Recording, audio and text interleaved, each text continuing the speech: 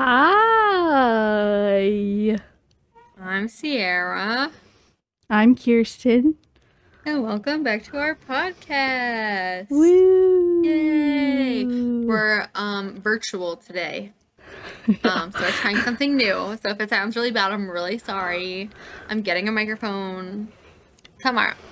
But Yeah, we live like an hour and a half, almost 2 hours away yeah, from each other. So it's a little bit of a drive she's been every coming to week. my house because she doesn't like live in her own home.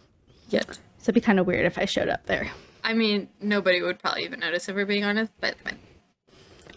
But yeah. So it's my episode today. Yay! Yay. I am doing a classic. A classic. Okay. I'm doing Mr. Ted Bundy. I knew you were gonna do that. I knew you were gonna do that. You're like, oh, it's a popular serial killer. And I'm like, okay. So what are you drinking? I'm actually not drinking anything. I feel like Oh my god. I'm very unprepared. This whole thing has just been very unprepared. So this is definitely going to be a two-parter. Because it's a lot. So I'm pretty much, this episode is just like his background and his actual murders. And then the next episode is going to be the trial. So, okay. Because it's very, very long. A lot It's extensive? Yes, it's extensive. Did you do extensive research? I did like, I don't want to say like the basic research. I did a little more than I feel like I normally do. So, semi-mediocre. Like, Yeah, mediocre and then like right above. Yeah, like, yeah. I would say, you know, Called have it. like hit, you know, I got some good details in there, you know. Okay. Ted Bundy was born as Theodore Robert Cowell on November 24th of 1946 to Lewis Cowell. Bundy's biological father was never confirmed. I tried looking it up. I didn't even see any like, oh, this might have been his father kind of like things. So I couldn't really find any like clues as to who he would have even been. I doubt that they would have ever even wanted to come forward. Yeah, they probably, they probably know who they are, but at this time they're probably like, yeah, let's just like pretend he didn't happen. Never mind. Never mind. So at the time of his birth, Louise had obviously been unmarried and she was very young, so it was not as accepted in the time, which they didn't want, like, he was pretty much like a bastard, is what they called him. So when he was being raised, Ted Bundy actually believed that his grandparents were his parents and his mother was his sister. He lived with them in Philadelphia until 1951. After that, Louise actually took him and moved to Washington, where she married a man named Johnny Bundy, which is where he got his last name. At this time, he still thought that Louise was his sister. He did not know that she was his mother. Even though he wasn't living with the parents anymore? Yeah, so he thought that his sister took him, married a man, he's living with his sister. And how old was he at the time? He was born in 46, they moved in 51.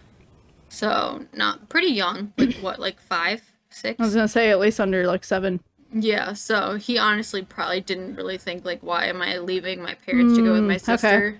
That makes sense. So, yeah. Even though Ted took his stepfather, I guess you would consider stepfather, Johnny Bundy's last name, he never actually considered him like a father or looked up to him as a father figure. The only man he ever looked up to as a father figure was his grandfather, which he didn't really get any, like, he wasn't with him a lot because they were so far away once he moved.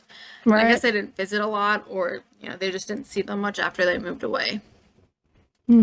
So Louise and Johnny had 4 more children, and Ted had spent many days babysitting these younger children, which confuses me because it's like, oh, I'm babysitting my nieces and nephews or brothers and sisters. Like, how are these kids like presented? It's gotta be like really confusing for such a young mind, especially like I don't know, just like no explanation as to like what's going on. He's just like, oh, I'm with my sister now.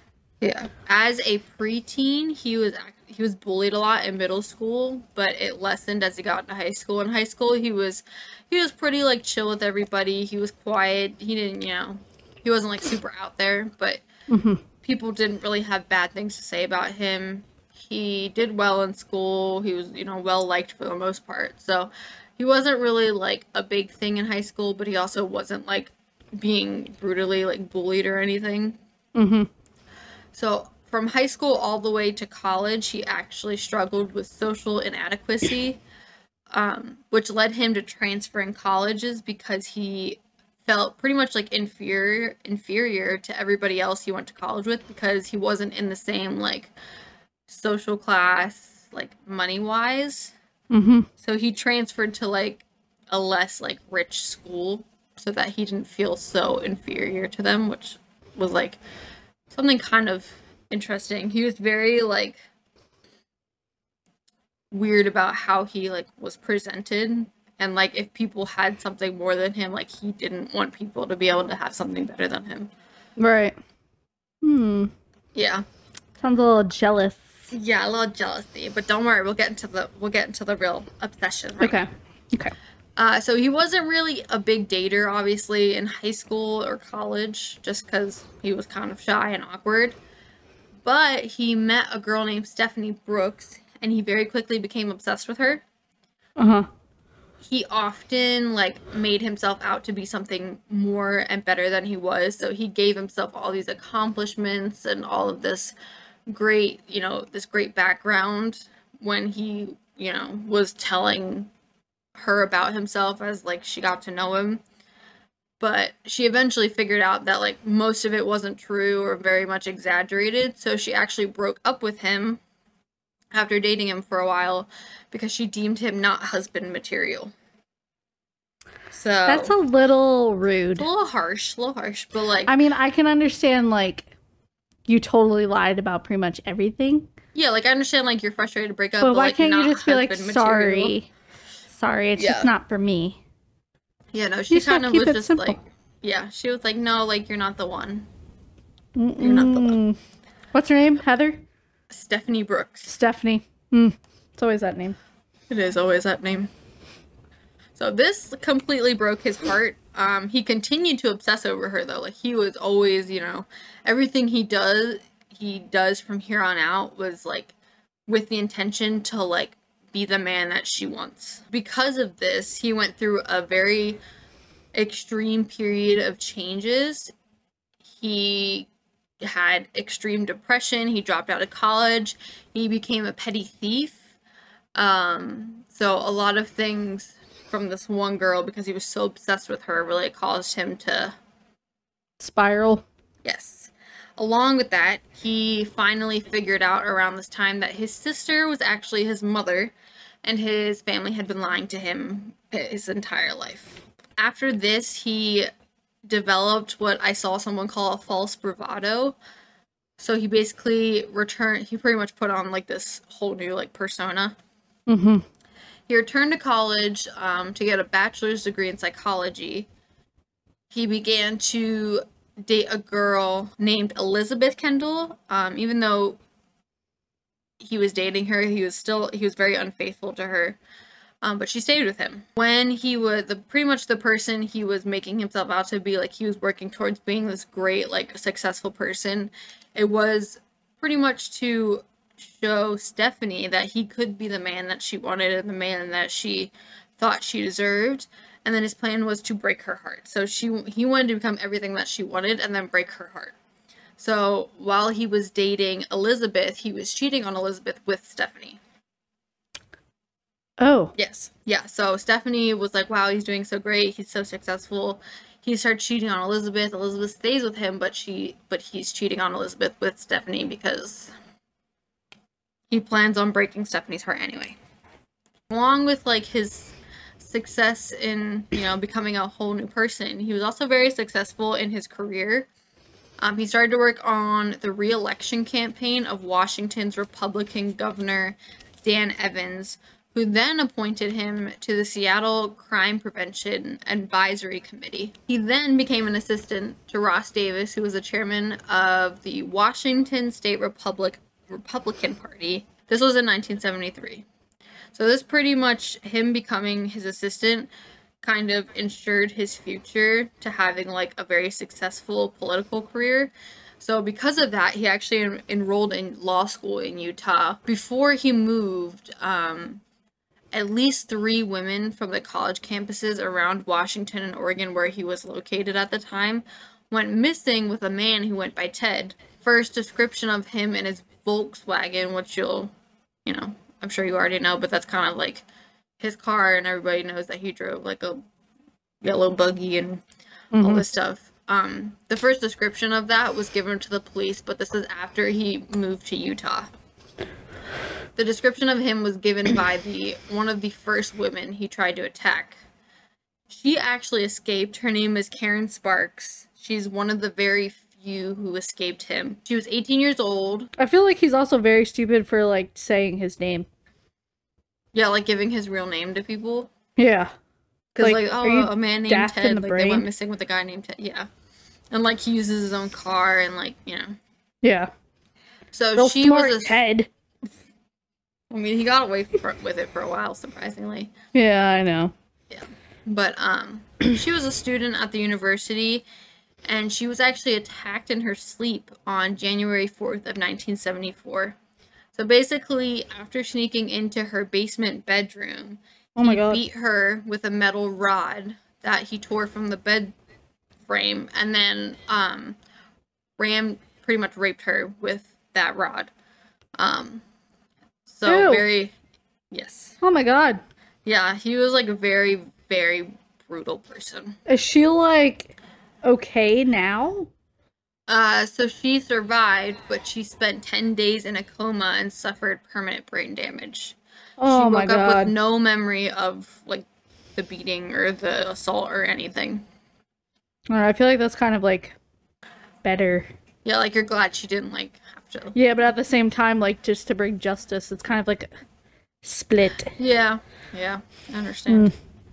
So, Bundy's next victim was 21-year-old Linda Ann Healy. She was a very popular student at the university and gave weather and ski reports at a local radio station. Her colleagues found her disappearance extremely suspicious. When she disappeared, it just didn't sit right with them. The police found blood on Healy's bed sheets and pillow, but it wasn't enough to indicate that she had bled to death. And there was no, like, indication to, like, where she would have gone from other than, what was on the bed. Her nightgown hung in the closet with a ring of dried blood around the neck. Some of her clothes, her pillowcase, and her backpack were missing.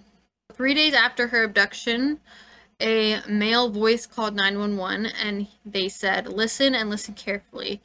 The person who attacked that girl on the 8th of last month and the person who took Linda Healy away are one and the same. He was outside both houses. He was seen." Police never got the caller's name. They don't know who made that call. It was Ted. It probably was. That's kind of what it seems like. But they, were never able to confirm that. This was pretty much like the first sign for police that something very bad was happening. And it would take them a very long time for Bundy to even become a suspect. 14 months after her disappearance, her skull and jawbones were found on Taylor Mountain, about an hour away from her home. This one is a little, they're all pretty, like, brutal, but this one's just, like, a different kind of brutal. Okay. So, his next victim was Donna Gail Manson. She was a 19-year-old student at Evergreen State College. This is, like, south of Seattle.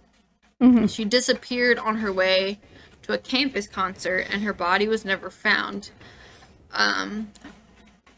Bundy later claimed that he had burned her skull in the fireplace of his girlfriend Elizabeth.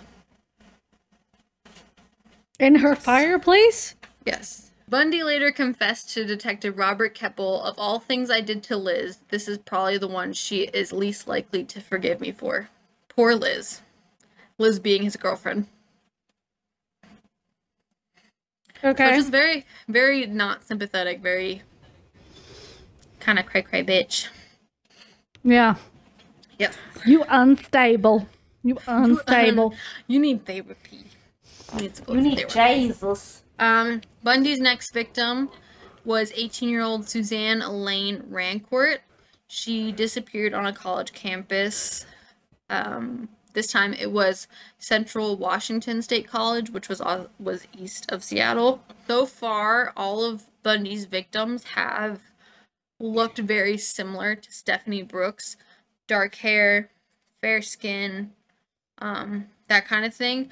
However, Suzanne Elaine Rancourt actually was blonde hair, blue eyes.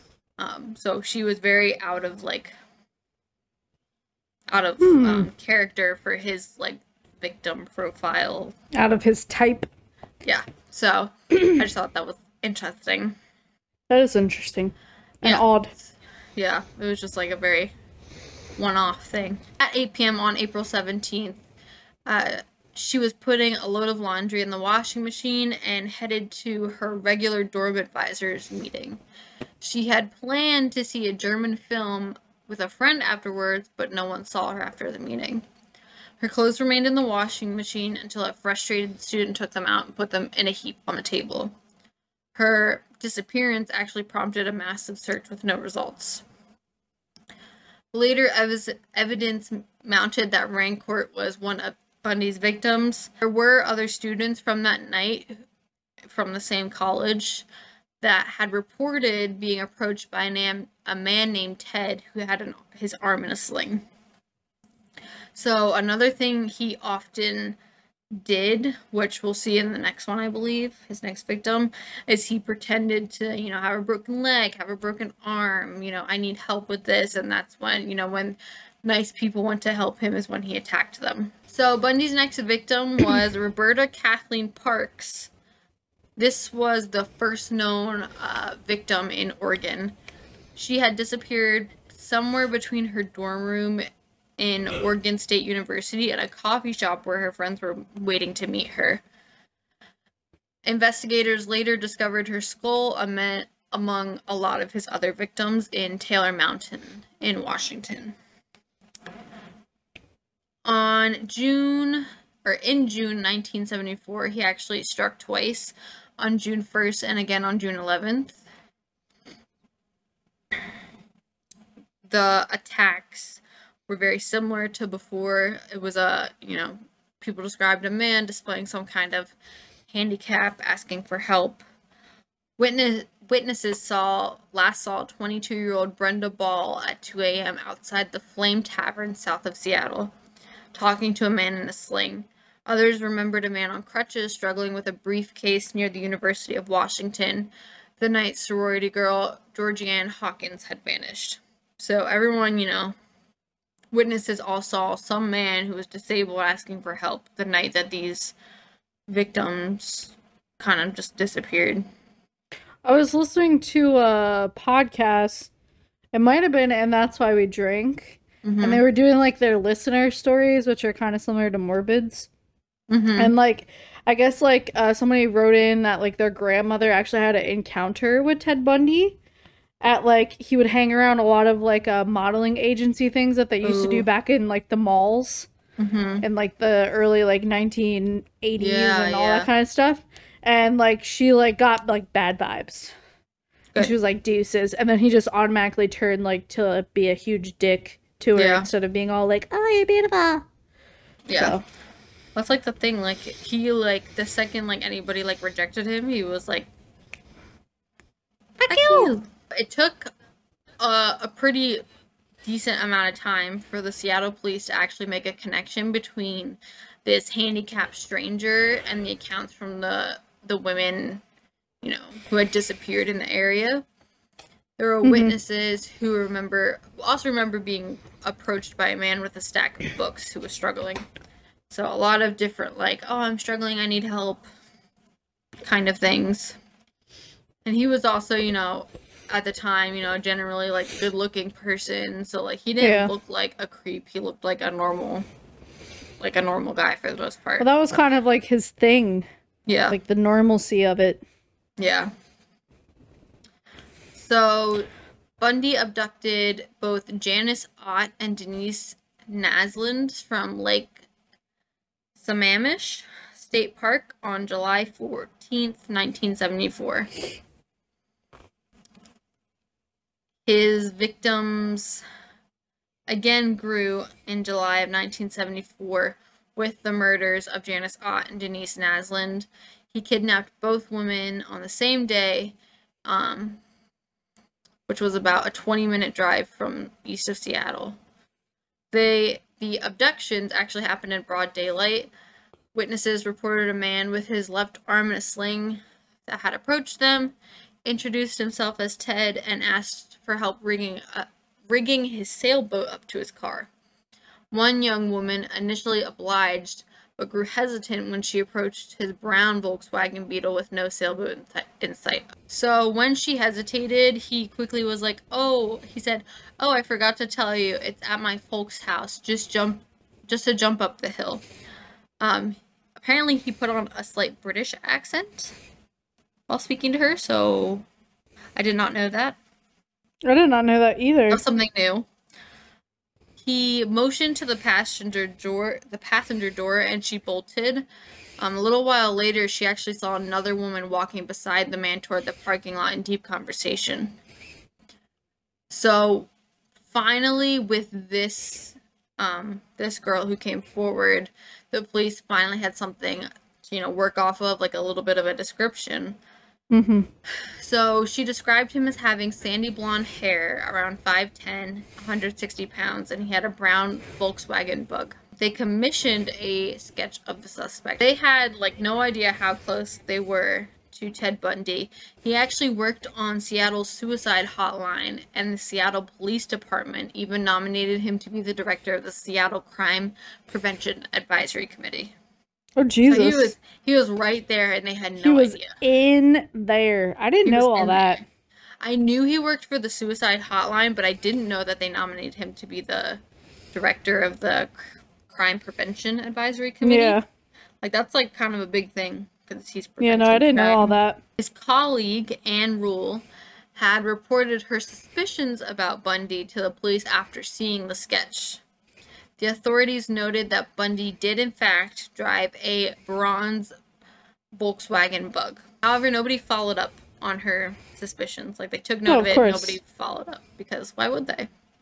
Why would the police do their job? Backed up again! Yes, you did. After the disappearances of Ott and Naslund, the disappearance of young women in the Pacific Northwest just abruptly stopped. There was no more, disappearances or anything like that. So they kind of assumed that it stopped for a while. So being accepted into the University of Utah as a law student, he actually arrived in Salt Lake City in August 1974, which is why it stopped. It did not take him long for him to continue his murdering spree. So in October 1974, Bundy attacked a 16-year-old cheerleader, Nancy Wilcox, outside, who went out to buy a pack of gum and vanished. Witnesses later thought they'd seen her riding in a Volkswagen Bug. So there is another survivor, actually. Her name is Rhonda Stapley. Mm-hmm. On October 11th, he approached Rhonda Stapley. She was a first-year pharmacy student waiting for a bus to take her back to the University of Utah. Bundy offered to give her a ride in his car. He took her to Big Cottonwood Canyon, where he repeatedly strangled and raped her. The only reason she got away is because he turned his back on her, and it gave her a chance to run. And she escaped by jumping into a nearby river. Jesus Christ. However, instead of contacting the authorities, she hid her story for nearly 40 years in fear of being blamed and ridiculed. She didn't tell anybody until 2011. That's such a shame. Yeah. That, even nowadays, society's kind of like that to some extent, but, I know it was 10 times worse back then. Oh, yeah. Yeah. She later said in an interview, "I was afraid that people would treat me differently if they knew what happened. I wanted to put it behind me and get on with my life, pretend it never happened."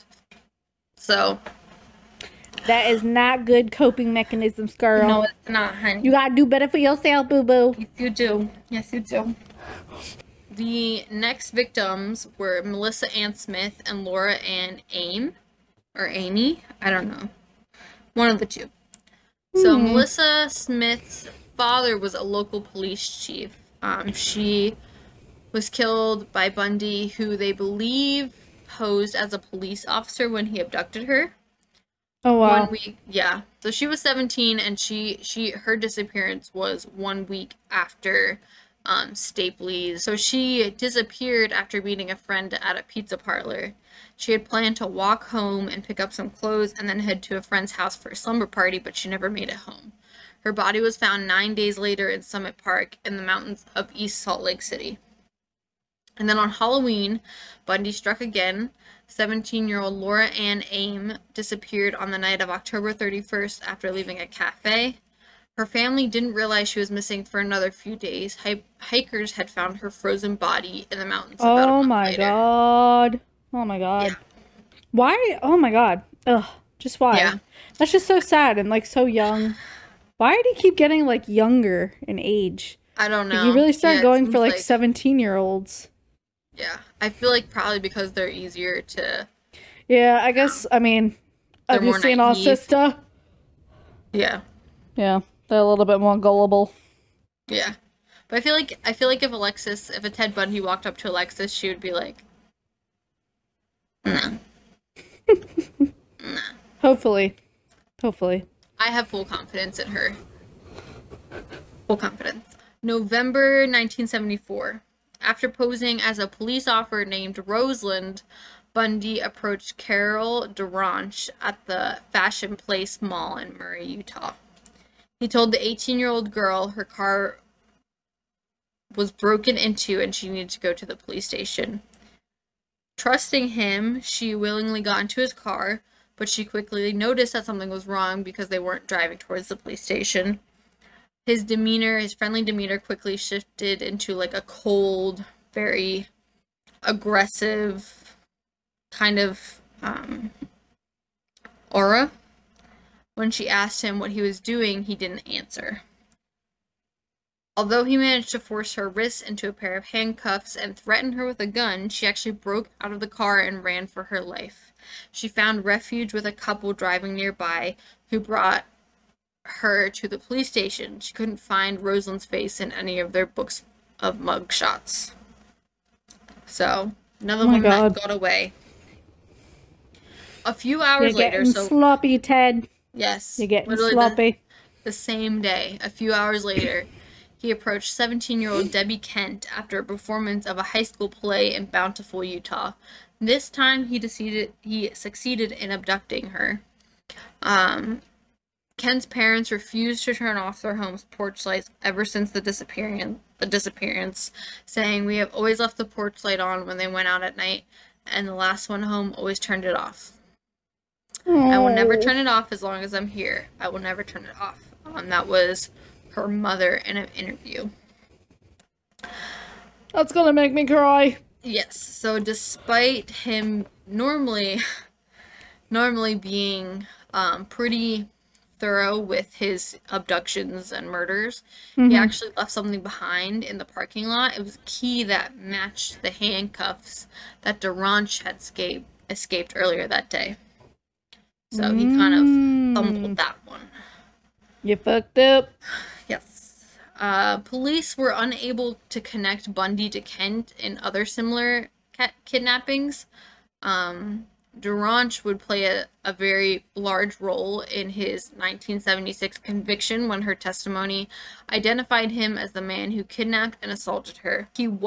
Bundy was not arrested for the DeRanch kidnapping until October 1975, so this gave him quite a bit of time, almost a year, to continue killing before he was finally captured. But her escape did definitely,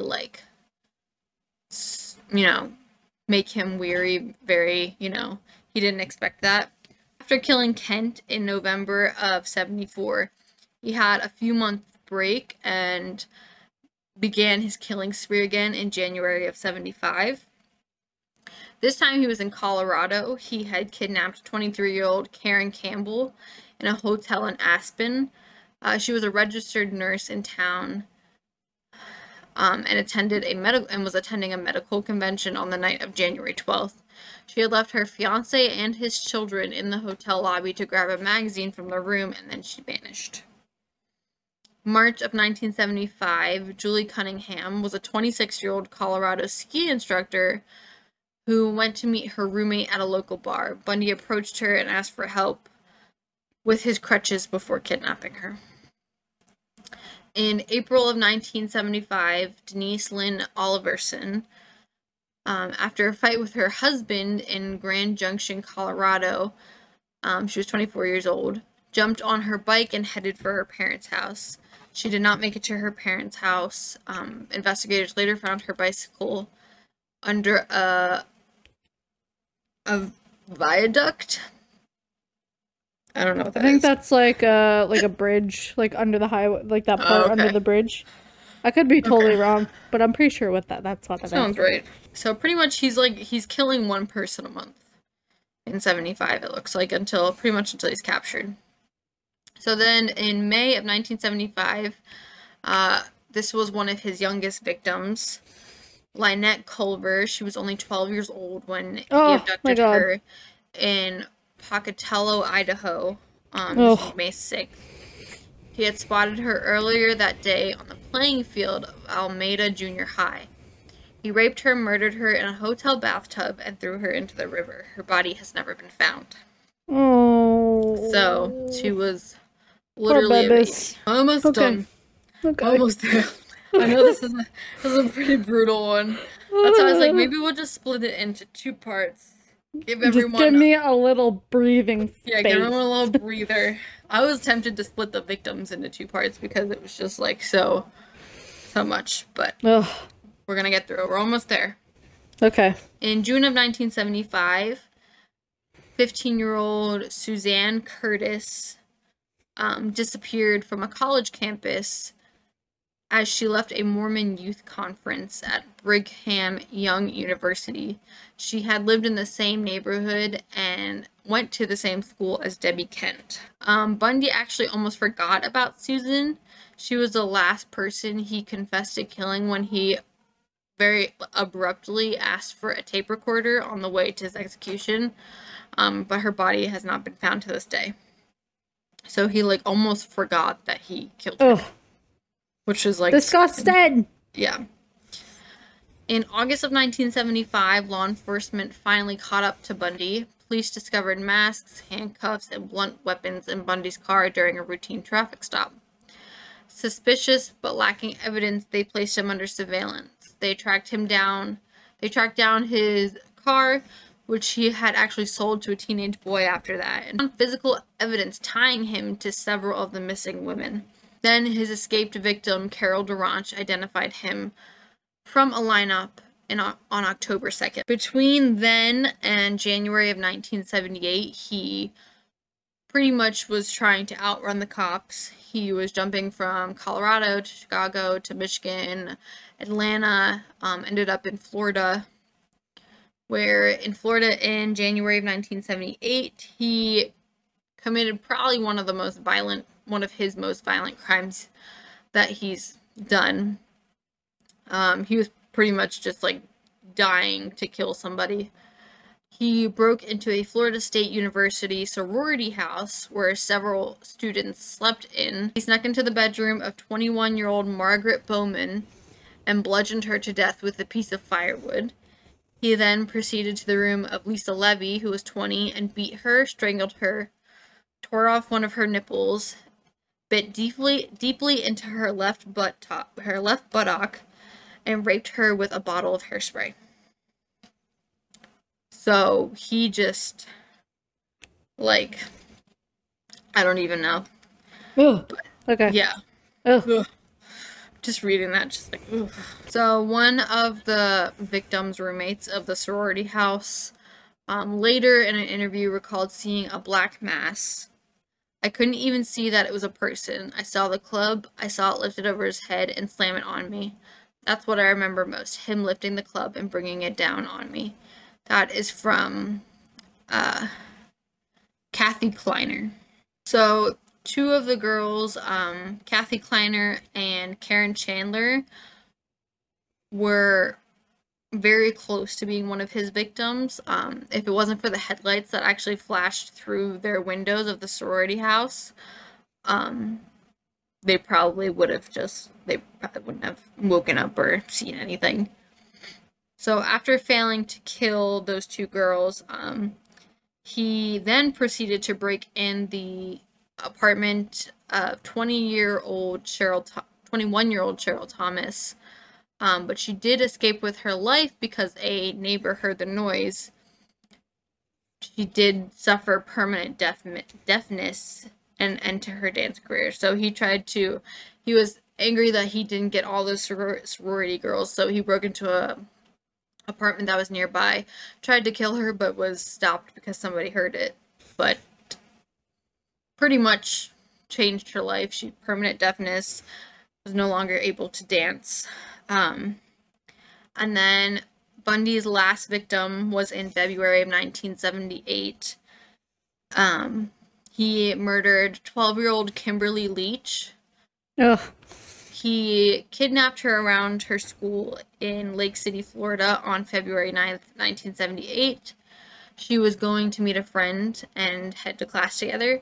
2 months later, her body was found 35 miles away in Suwannee River State Park. That was, I believe, all of his victims. My next one will be his trial and all that. But, yes, so that was a pretty gruesome one. That was a rough one. I suggest everybody take a step back, get some coffee, go pamper yourself, forget about this entire podcast. Go watch a feel-good movie. Yeah, go watch a feel-good movie. Don't... Light some sage. Yes. Some sage. Always be aware of your surroundings. Cleanse your crystals. Everything. I don't even want to ask you how you're feeling, because quite frankly, I already know the answer. Yeah, that was a pretty rough one. Yeah. I don't even really know what to say. That was a rough one to research. Yeah. So. Yeah. Yeah. Well, so I guess we'll see you guys for episode 17. Yes, we will. It'll be Kirsten's and hopefully my turn. A little more lighthearted than mine, but perhaps not. Not as gruesome. Not as gruesome, okay. I shouldn't say that, because that really downplays it. Yeah. But, yeah, so. It's not Ted Bundy, we'll say that. It's not Ted Bundy. That's correct. All right, guys. We'll catch you on the flip side. Yes, we will. Bye. That probably was so totally out of tune. It wasn't even funny. That probably was. That's okay. Ooh! Hey guys, Sierra here from Killers Crime and Coffee. Don't forget to follow us on all of our social media platforms. You can find us on Facebook at Killers Crime and Coffee, a true crime and paranormal podcast, Instagram at Killers Crime Coffee Pod, or our website at killerscrimecoffee.wixsite.com. You can email us any story suggestions or feedback at killerscrimecoffeepod@gmail.com. Make sure to follow our friend Kobe, who made our awesome intro music, at koby.conradd, Kobe.conrad, where you can also find the link to his personal music. Don't forget to follow us on Amazon and Spotify Music.